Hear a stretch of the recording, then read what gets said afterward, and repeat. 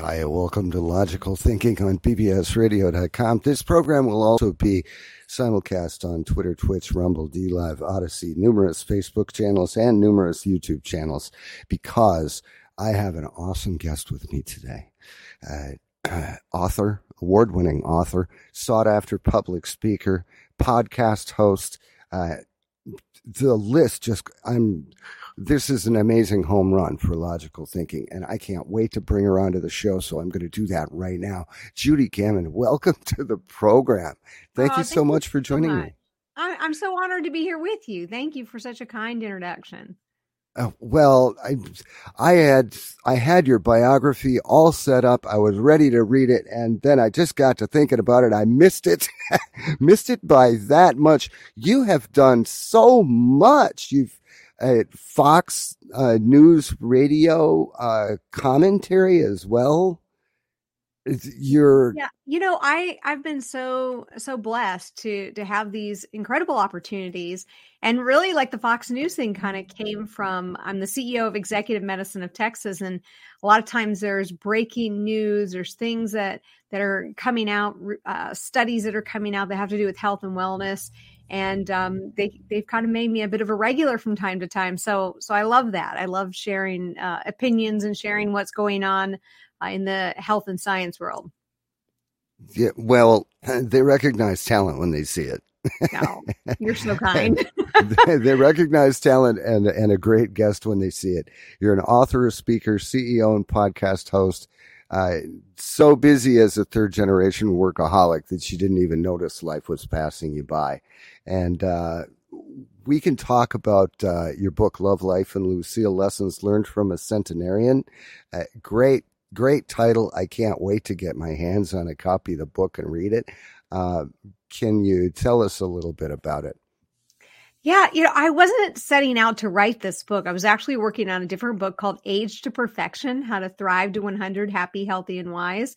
And I was going through the motions, doing all the research, which is, I love research, and really looking at the blue zones. Where is it that people are living longer? How are they doing it? And then I just had this moment where I was like, why don't I just interview the people that are over 100 and ask them, like, how'd you do it? How'd you get the t-shirt? And that was the beginning of an incredible journey. I had the pleasure of interviewing several people, but Lucille Fleming, she just really was an incredible woman. And from the second we met, we became attached at the hip. And when that book was done, she went out on book tour with me, and everybody loves her. She became like literally the star of the show. And because we became so close and she shared so much wisdom with me, if you want to get wisdom, hang out with somebody over 100, that it became natural that I was going to write this story about her, that it became a story about our friendship. And then it wasn't until she died that I really, truly understood the purpose of what I was going to write and why I was going to write it. Wow. It reminds me of, like, in my youth, I had an elderly friend that, I was preteen, I guess, and I'd mow her lawn for her and shovel her walk and trim her flowers and everything else. And a lot of times there wouldn't be anything to do. We'd just hang out and watch TV, and we'd talk, and she always had cookies in the jar and lemonade in the fridge. That. And I think it was a very, very important part of my childhood, because I was able to gain wisdom just in talking to her. Mm-hmm. People these days, they don't seem to realize the value in experience and wisdom with age. And that's to their detriment, I believe. Oh, I completely agree with you. We look to the wrong places. We look to celebrities and politicians to find answers when we have so much wisdom pent up behind closed doors, not being tapped into. It's the real gold. It's I call it the unburied treasure. And we really need to understand it. We need to recognize it, and we need to expose it before it becomes buried treasure. they're just full of wisdom and they've lived through so much. Lucille, she was born the year the Titanic sank. She came to the United States with a locket around her neck and a briefcase on her hand. And she came in the middle of the Depression and put herself through nursing school. Yeah, she was that pioneering woman before that was kind of a cool thing to be. Mm-hmm. So what happened with Age to Perfection, How to Thrive to 100, Happy, Healthy, and Wise? Did you actually get to write that? Yeah, I wrote it. She toured with me and we just really had a good time. And it was just, nonfiction. I love nonfiction. I speak on health and wellness. I speak on perspective on a lot of different topics.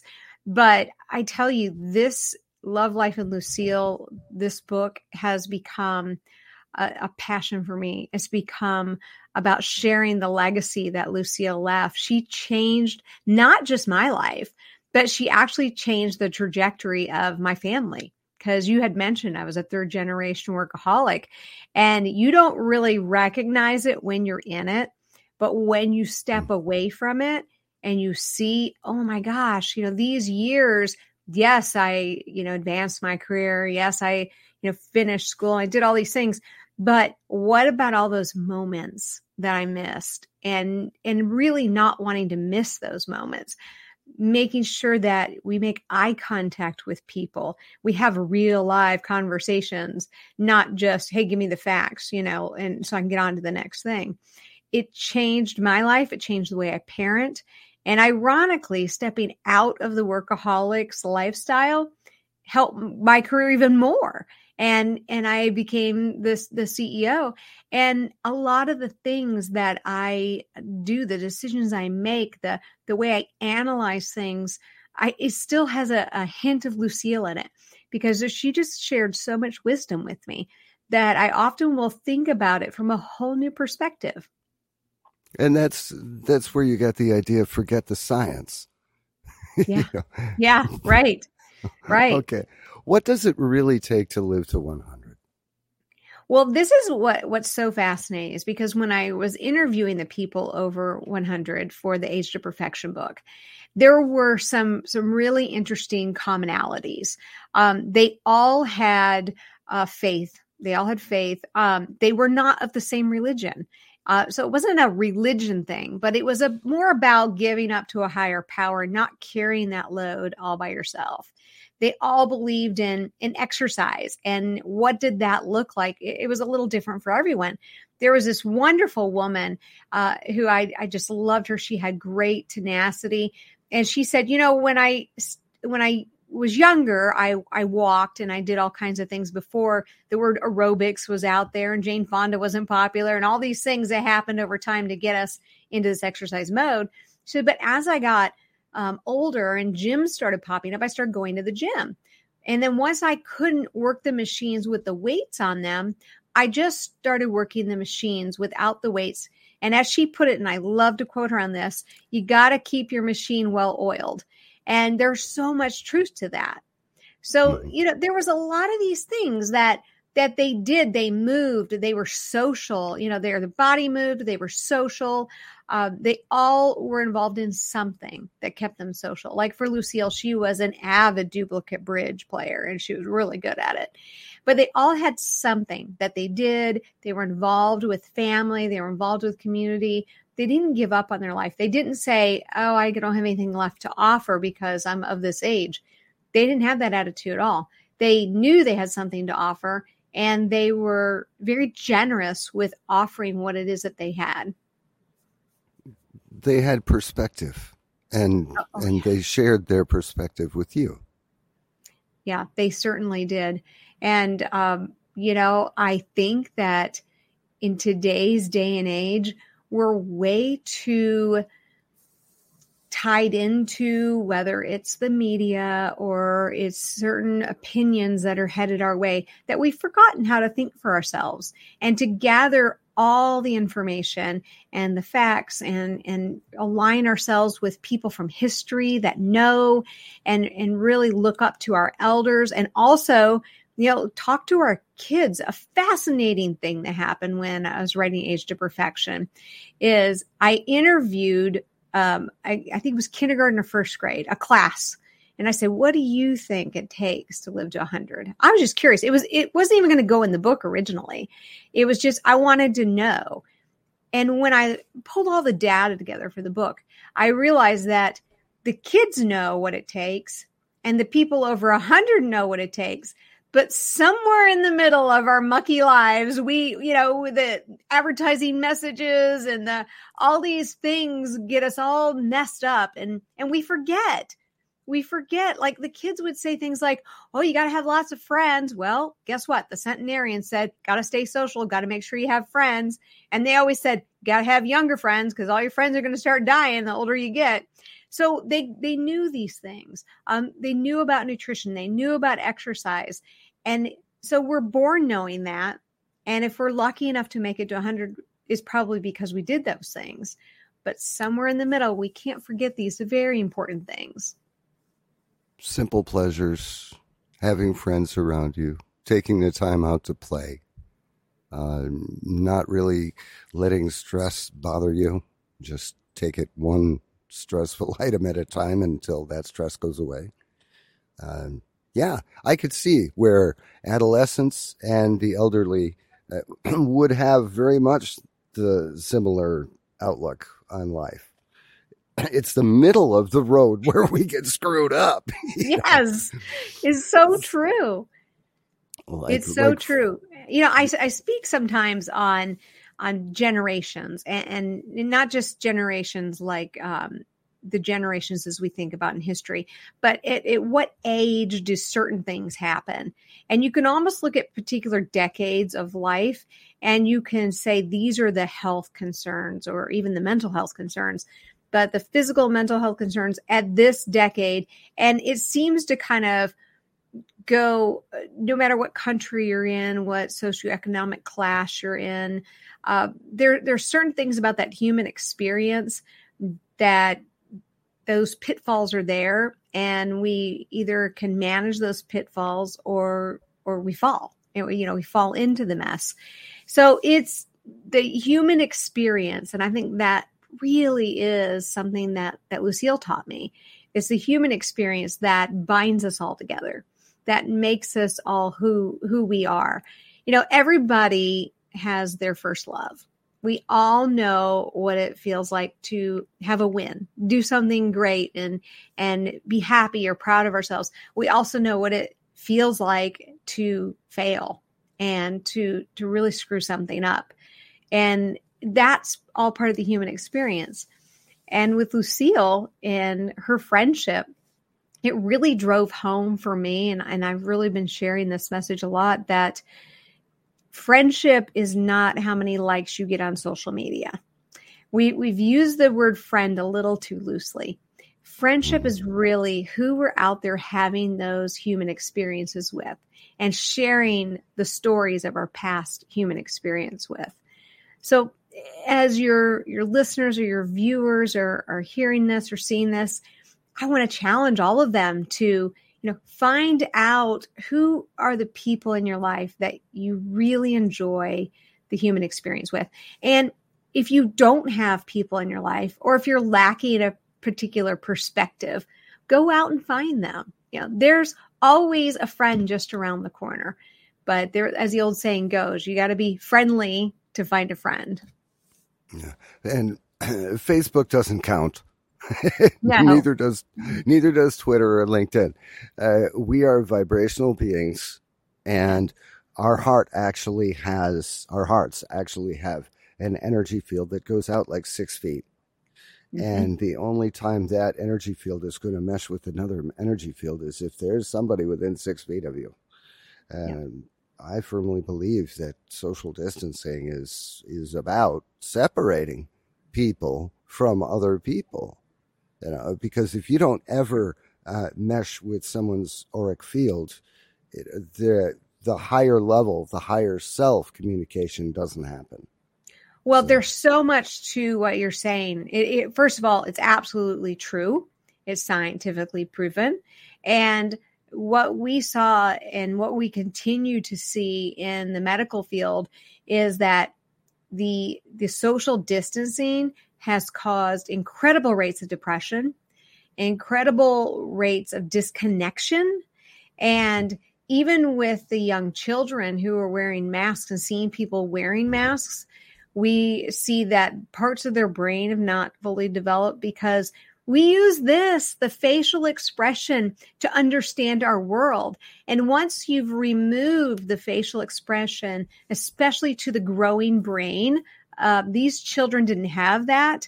And then they were taken out of school. So they weren't playing. They weren't within, close distance to other children and that whole play experience. All of that is about growth and development. So now as we're moving forward and really looking at what are some of the casualties of social distancing, what are some of the casualties of masking, and some of these things that were done, whatever side your viewer or listeners are on, it doesn't matter politically. I mean, this is not a political commercial. This is simply a fact. And okay, now we have to reconnect. And we have to catch our kids up. We need to be putting money and research and development into how do we get back these basic needs for the children and all stages of life. The elderly, what we saw in the elderly with the social distancing was that they declined so quickly.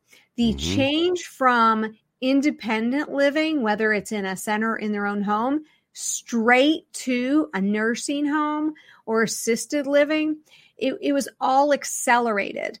And part of that, it has to do with the fact that we need each other. And you mentioned it and you said it so eloquently about, we need each other's energy. We feed off of each other's energy. And when you take that away, there's consequences. Mm-hmm.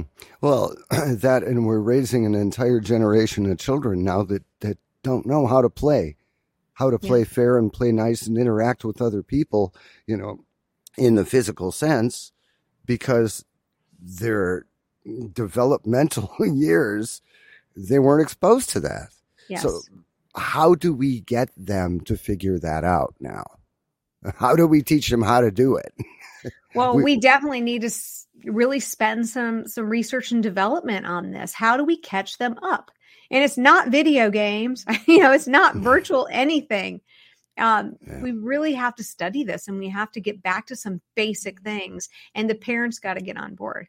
Another thing I think is really important if we're talking about the development of us as humans. Take a child whose parents are going through a nasty divorce, and you look at the implications of what that looks like. My mom recently passed away, and in her thing, she had some boxes with our names on them. And I opened up and I went through my testing and some report cards. And the year that my parents divorced, I didn't fully appreciate this till I was looking at it. My test scores, which had been really high, that year of testing, they were either mediocre or very low.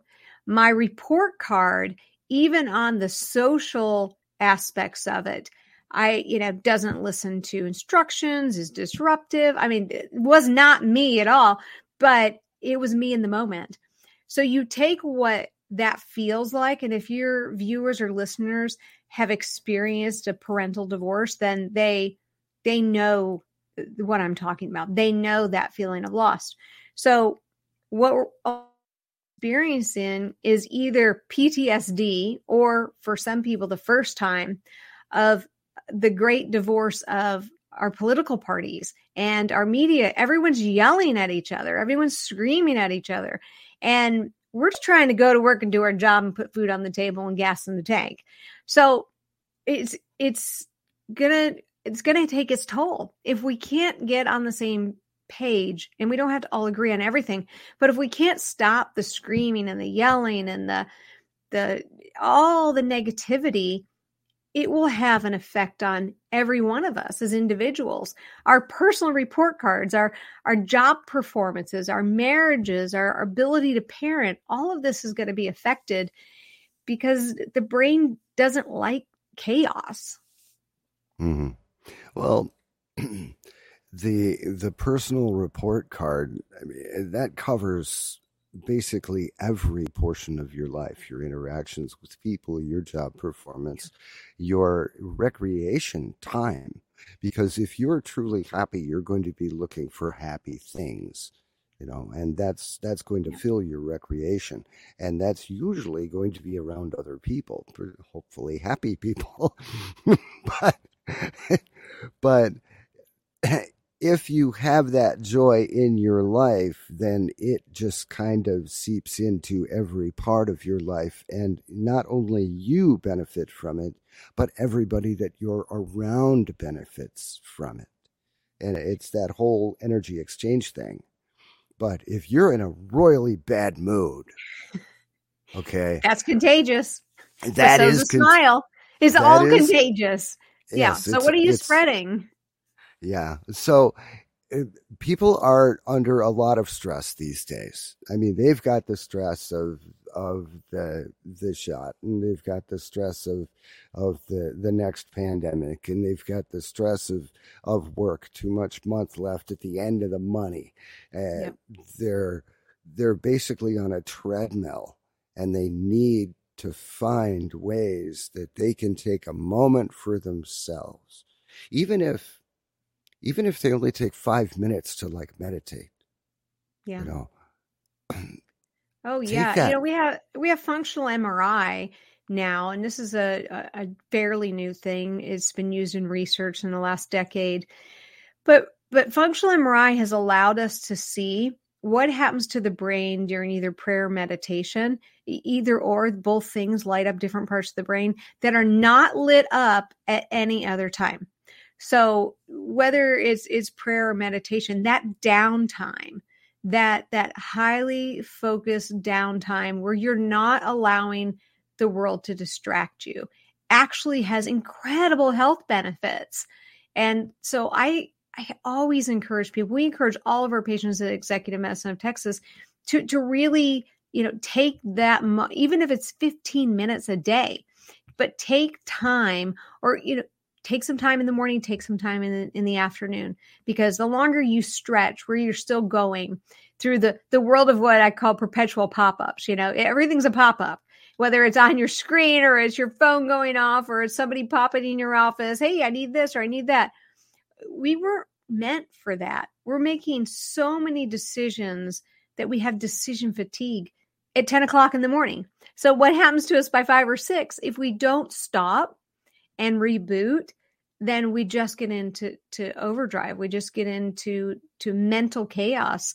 And back to that personal report card, I encourage all of your viewers and listeners to really think about that. Write down maybe what is important to them. And that can be their report card. Maybe it's,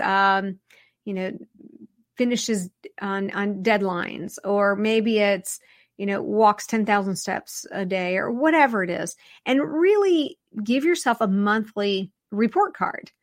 We have something called the State of the Family Address, and we do this every New Year's. And on New Year's Day, my husband and I go to brunch, and we have the state of the marriage. And we've kept this in leather journals for decades.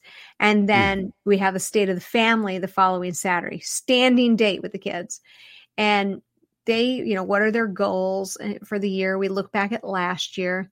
But it wasn't until about 5 years ago that I started taking those goals for myself and for my husband and breaking them down into little bite-sized pieces, putting them on our mirror so we could check, did we get these things done this week or this month?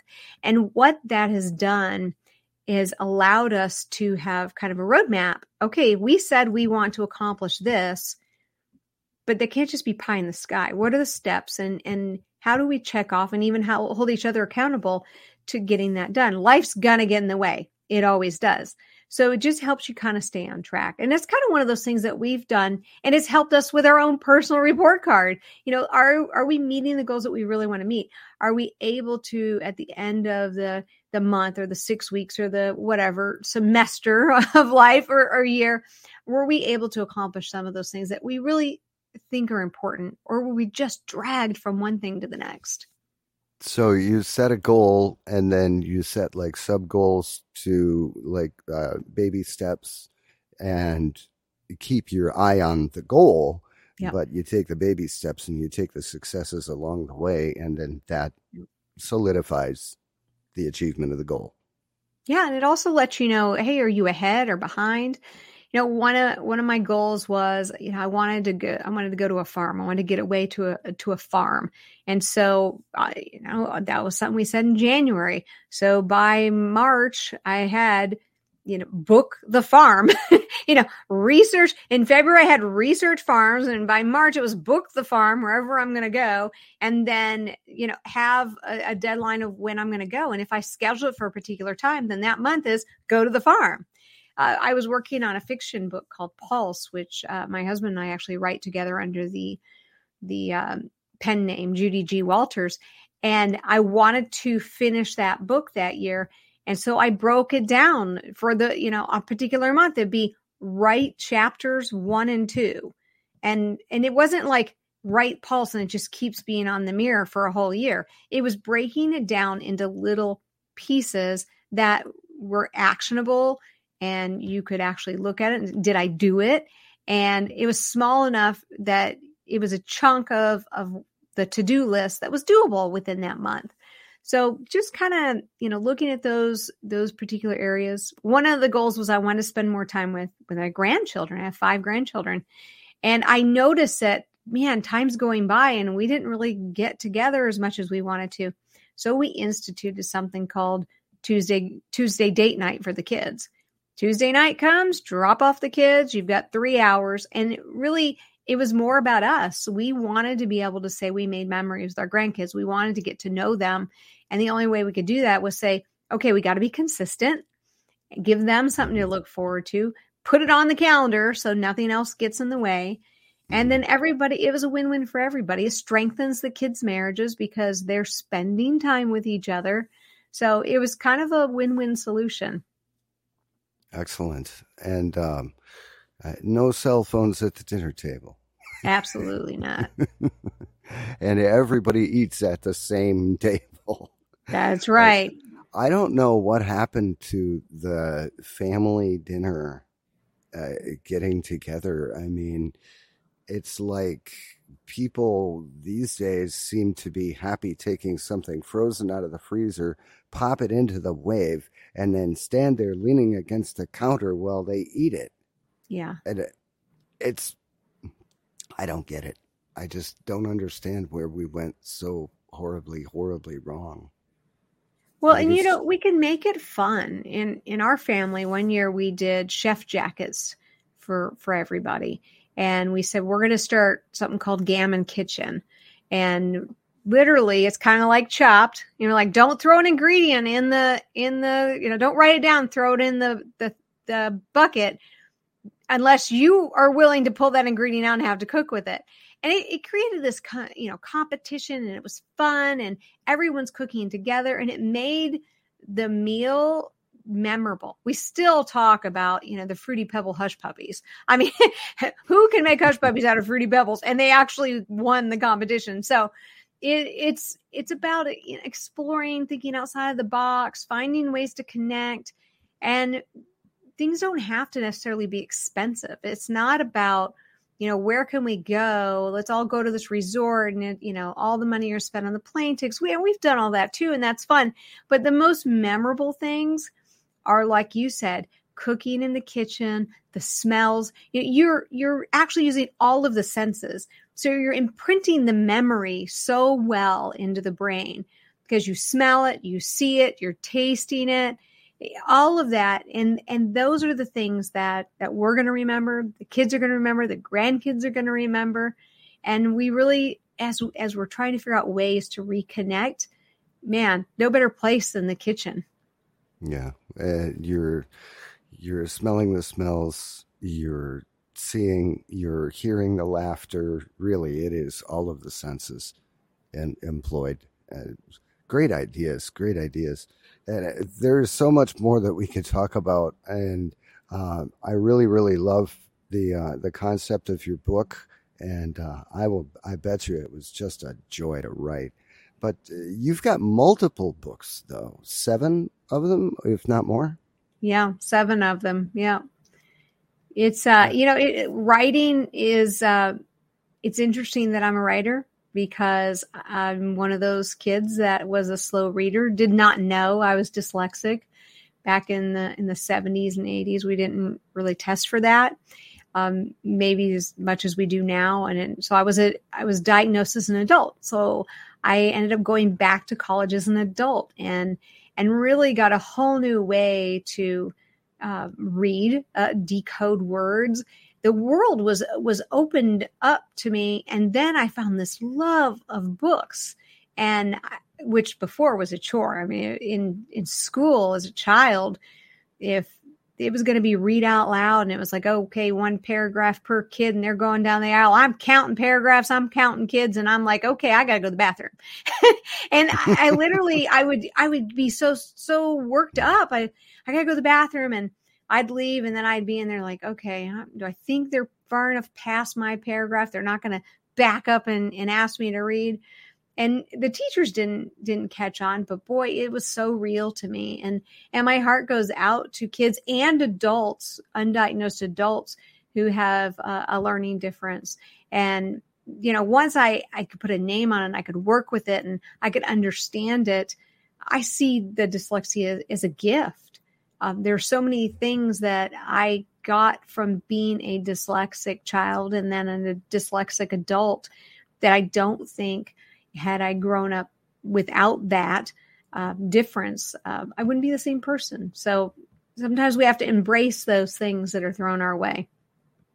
Oh, I don't think that dyslexia or like learning differences are disabilities. I think that they are just different ways of looking at and different ways of navigating life.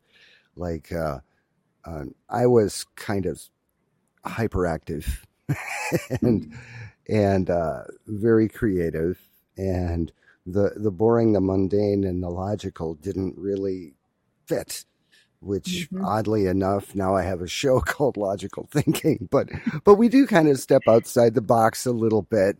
And what our purpose here is to give people the tools that they can use to help them navigate through life, ease the stresses, let's take a little bit away.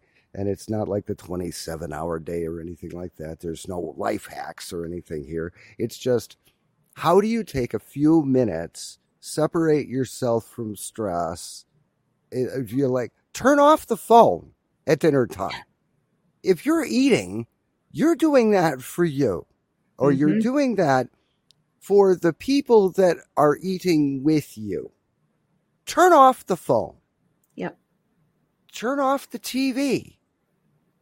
Instead of getting together for a semi-monthly horror movie or whatever over massive bowls of popcorn, do a puzzle for crying out loud. Yeah, or games. Board games are great. Games. There's the best. I've had the best conversations over Yahtzee. I mean, it's just like this. You're rolling the dice. It doesn't take a whole lot of thought, and you just kind of, it's a game of luck, but it has really made incredible time with my kids throughout the years, because I don't know, you're kind of off guard. The kids are kind of off guard, and you can just tackle any topic because there's this huge distraction of the dice, and just keep rolling Yahtzee, and you can be tangential, you can be all over the place, but there's nuggets of things that you gain or you glimmer into your children's or grandchildren's lives, because it's just a game and you're just sitting around a table, and you're not thinking, oh, I want to get up or I got something to do, because you're looking at the card and you're like, oh, well, we got to finish the game. So you're kind of held captive a little bit.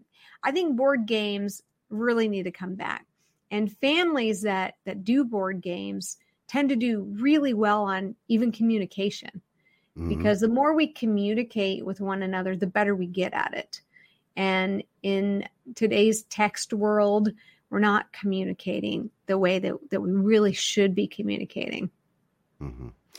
Scrabble is a good one. Oh, Scrabble's a great one. Scrabble's a great one because you have all these words that you're creating on the board, and you can use those words to spark conversations. You know, you can build an entire topic around the board, or teach the kids creativity by, take 3 of the words or 4 of the words on this board and use them in a sentence. Oh, that's great. And every conversation around a Scrabble board is going to be different, because the way the brain works is they'll read the word and it'll trigger something. You know, the little connections in the brain are going all over the place. Yep. And that they would say something normally they wouldn't say, because whatever word was on the board triggered a thought or a memory, and it made them share something that they probably wouldn't have shared if it wasn't for, just the words on the board. So I love that. Synaptic firing is fabulous. We need more of it. Yes, more synaptic firing. Let's talk about some of your other books. What other ones are you? I'm sure that you're exceedingly proud of all of them, but what are some of your favorites? Well, I mentioned Pulse, and I think it's the first of a book in a trilogy called the Vital Signs series. And the first one's Pulse. The second one is Breath. And the last one is Pressure, thus Vital Signs. And this has kind of been a real fun thing to do together, because my husband, who's an MD, and I have worked on these. It's a medical drama series. We worked on it together, and it has each one of these books have a chess game that's kind of interwoven through the book. And we came up with this idea before we ever heard of the Queen's Gambit. I mean, it was this was something we were thinking, wouldn't it be kind of fun? And whether you like chess or you don't like chess, but have it kind of follow, and the real chessies will really see, oh, that move, that move's called this, and now I see why it was put right here in the book. So for people who are really into chess, they even see it at a whole nother level. And anybody who's not into chess, they can follow it. We've had a lot of people do reviews and say, I never knew about chess, but it piqued my interest. But it's really about the stories of the characters and the fascinating and interesting medical stories and cases that kind of are interwoven. And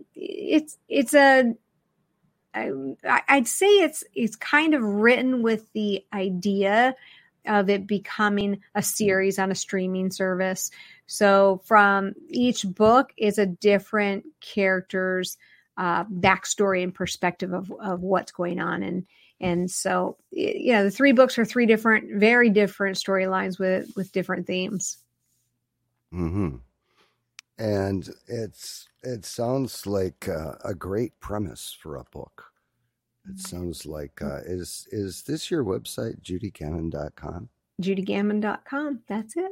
Okay. We're going to leave that up on the screen, because I was absolutely stunned by your website, all the information that you have on there, and all of the things that you've done, and all of it. Just wow. Thank you. I'm truly humbled to hear you say that. It's life's been very interesting, and I've just been blessed to be able to meet some of the most interesting people and dive into things that I never would have thought. I never would have thought I would be writing books. I'm looking, I mentioned the box, my mom died and I got this box, and I'm looking back through old report cards, and it's like, talks too much, needs improvement on this. And I was like, well, now I get paid to speak. So I guess that worked out, who we are, I think you can see even on those early childhood report cards. Yeah. It's just amazing. So you have the book Pulse, and what's something else you've done? Well, I worked on a book called Stay Young, 10 Proven Steps to Ultimate Health. And that was was a fun book. It really is along the lines of, how do we stay young? How do we stay healthy? It works like a workbook. So if you're looking for, how does this apply to me, or the old WIIFM, what's in it for me? That's a really good book to just say, okay, let me understand some steps I can implement today to stay young. And I don't mean stay young like, Botox or whatever. Just stay young on the inside, stay as healthy as possible. Just some of those things that, that book was written before Age to Perfection, but the irony is those 10 steps were what those centenarians were doing. And it was written before, but we kind of get away from that. So that's kind of like the primer. So start with Stay Young, 10 Proven Steps to Ultimate Health. Move on to Age to Perfection, How to Thrive to 100, Happy, Healthy, and Wise. And, the other thing, these two books they're great gift books. A lot of people gift them. The Lucille book is a great gift book. Matter of fact, on my website, if people order the Lucille book from my website, I write a note in every book that comes out from there. And I send a picture of Lucille and I together, and I write on the picture. And I've heard some incredible stories about people. They've read the book, and because the book is so inspirational and real and raw about life and the human experience, and Lucille was just so inspiring that they, people send me pictures, and they got that picture I sent them inside the book, like on their desk or on their dresser. And it's just a reminder that, life's short. Even if you live to 100, life's short, and you got to enjoy it. Mm-hmm. You got to slow down or you might miss it. Yeah, that's right. To steal a phrase from a movie. But so where can people find more information on your books and more information on how to, you just have such an awesome suite of life experiences and just unwritten rules to navigate life. I want to know more. Oh, thank you. Thank you. I think the website you have up, judygaman.com, that's a great place to go to. A lot of people are interested in age management or how to stay as healthy and as possible. And that's really where Executive Medicine of Texas comes in, where I'm the CEO. I mean, we have amazing physicians who are doing incredible work, and people flying from all over the globe. And emtexas.com is the website there, emtexas.com.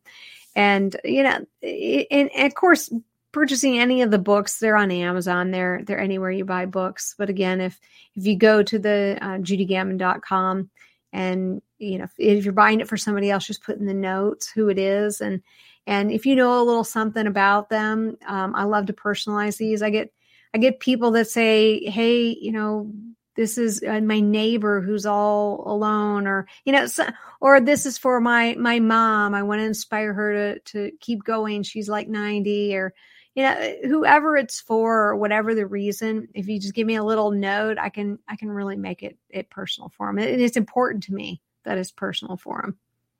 Excellent. You have a podcast. How often do you have that? Yeah. So we have the Stay Young America podcast, and it's on all the usual places you can get your podcast from. And Stay Young America with the exclamation point after America. And it is, it's up every week. There's a new one, but there's also things called medical minutes. So these Stay Young medical minutes are just little snippets of maybe something in research or a little health tip, just to keep the listeners engaged. And it's kind of interesting how that podcast came to be. We had something called the Staying Young Show, and it came out around the time the book came out. Actually, maybe the show came out before the book, but the Staying Young Show was coast to coast. We were on all these different stations from one side of the country to the other. And then we were on Sirius XM.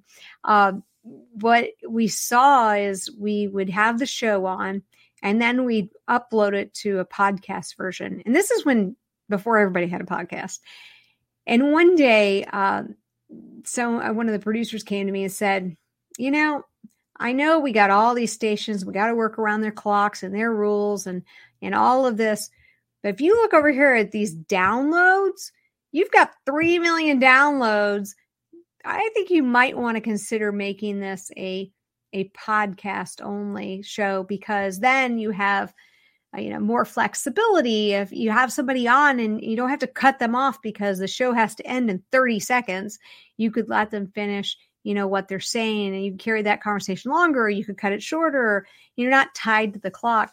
It was a really tough thing for us to do at the time, but it was absolutely the best thing we ever did, is changing the Staying Young show to the Stay Young America and doing that podcast version only, because it just gave us so much more flexibility. We still have on incredible celebrities and with cool causes and leading scientists and best-selling authors and all the guests that we had, and we still talk about things that maybe people aren't talking about when it comes to health, wellness, and whether it's physical, mental, what have you.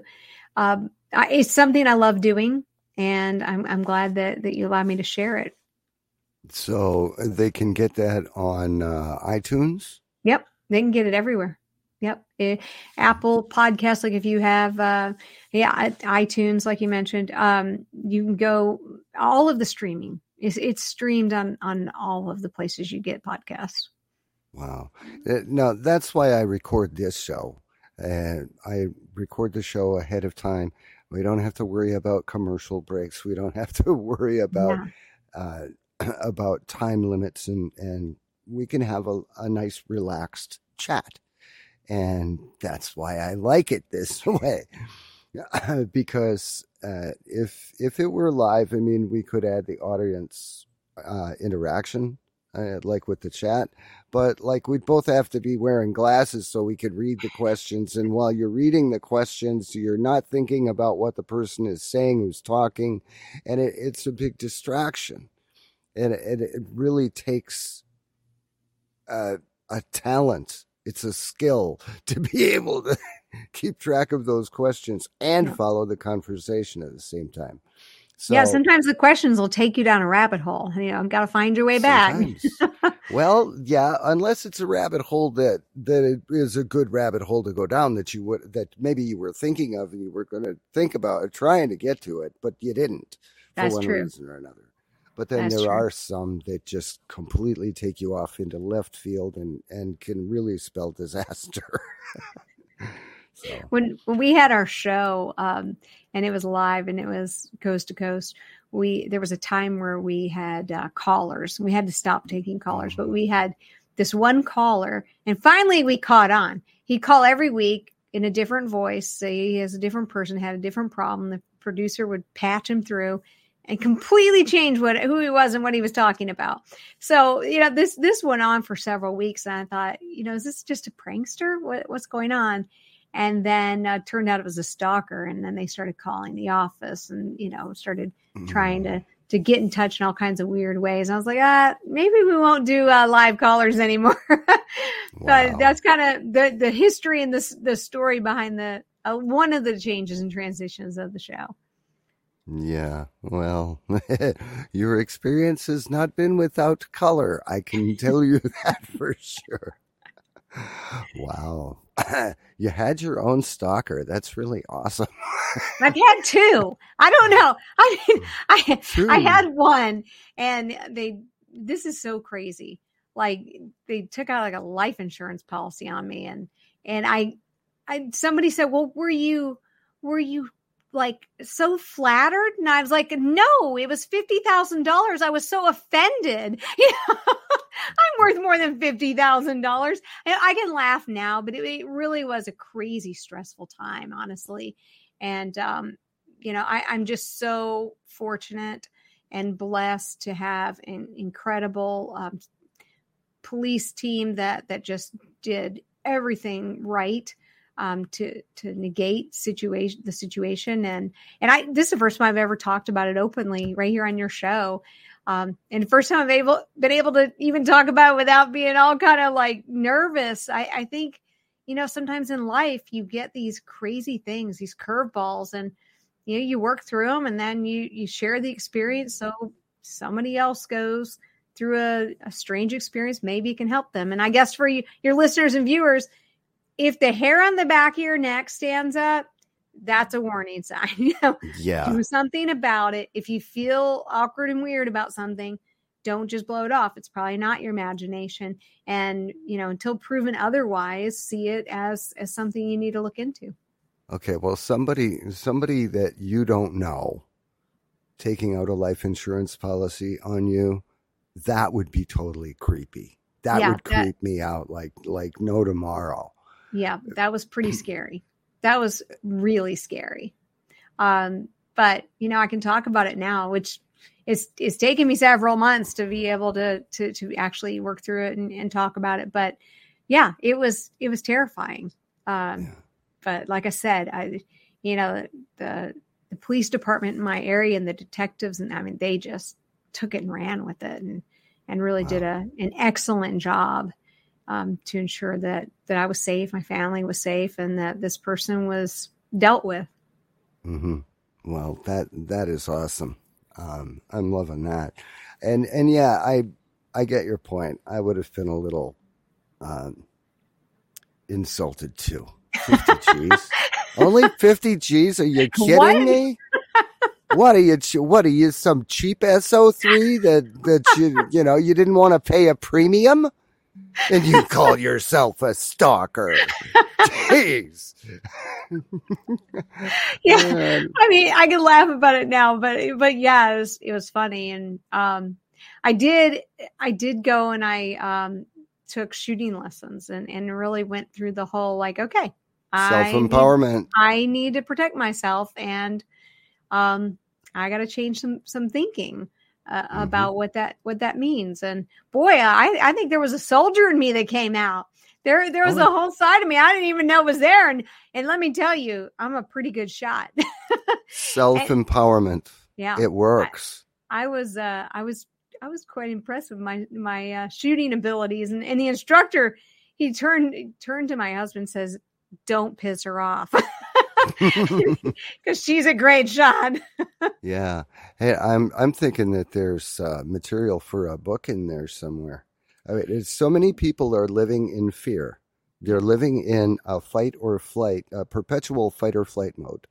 And the best way to get out of that fight or flight mode is to stand in your own power, to find a way to reassert yourself and take control. And I'm thinking that would be a great book. Yeah. Well, maybe. Maybe. Yeah. Maybe. There's another book I'm just now starting. It's a book on grief. And I'm excited about this book. I think when you go through something and you finally get to the other side, and then you see somebody else going through that, and your heart really goes out to them, and you think, gosh, how can I help? One thing that I've just been fortunate enough to do is to be able to write. So that's my way of giving back to people that have gone through grief. So I've just started that process of, gathering the initial stages of writing a book, gathering research and keeping notes, and, what does this look like, and what's the journey look like for the reader? And I think this may be another favorite book when I'm done with it.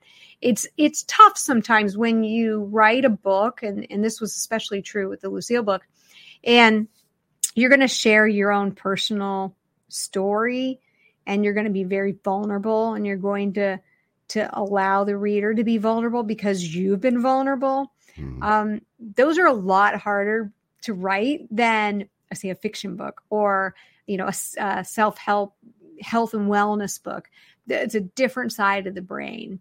So as I'm preparing to write this book on grief, I know it's going to take a deep dive inside Judy Gaman's heart to get it out. But I think it's important. And I think that's a good way to give back to other people who are struggling with grief, or who have, had an experience.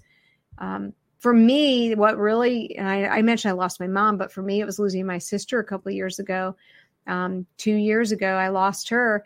And when I looked for a book on like sibling loss, there wasn't really anything. There was, hey, if you lost a child or, but sibling loss, I think, is so different because everyone feels that they need to comfort the parent and the child.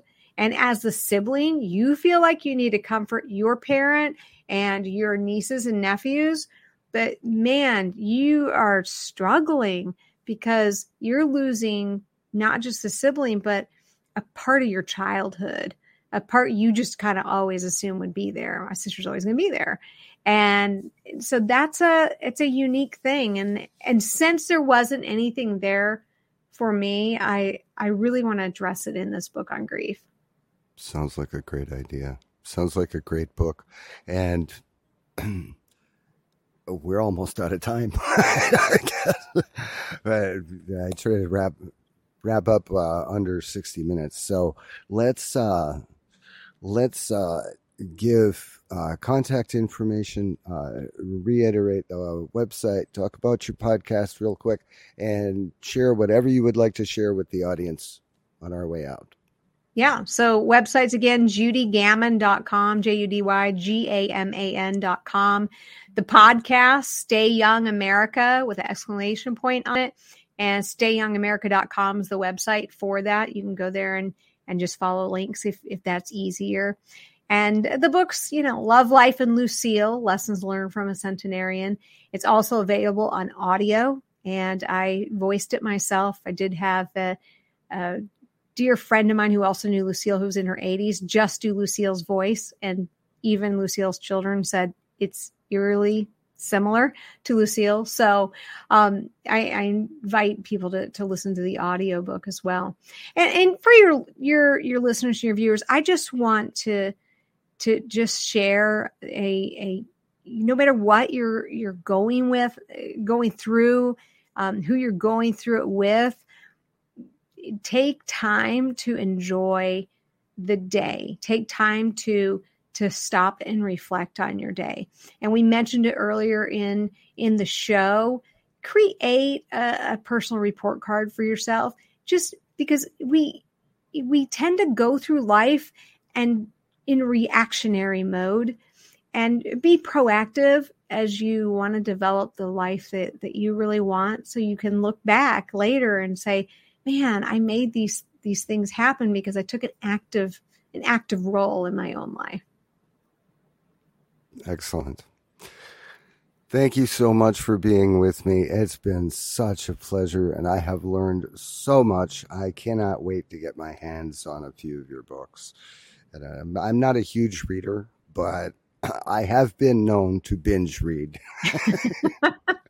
You can binge listen if you want. Both Paul and Lucille are on audiobook. Okay. Well, there was one book I got my hands on for an interview that was coming up, and I read half the book one night. I couldn't read anymore. I just had to go to bed. First thing I did when I woke up the next morning, grabbed a coffee, then read the other half of the book. Oh, it's great. You need to send me that book. Maybe I should read it. Send me the title. Loads of fun. So hang with me for just a moment while we're doing the outro, and I want to thank everyone for joining me on Logical Thinking. And Judy Gaman, thank you so much again. It's been such a pleasure talking to you. So we'll catch you next time right here on Logical Thinking on Global Voice Network.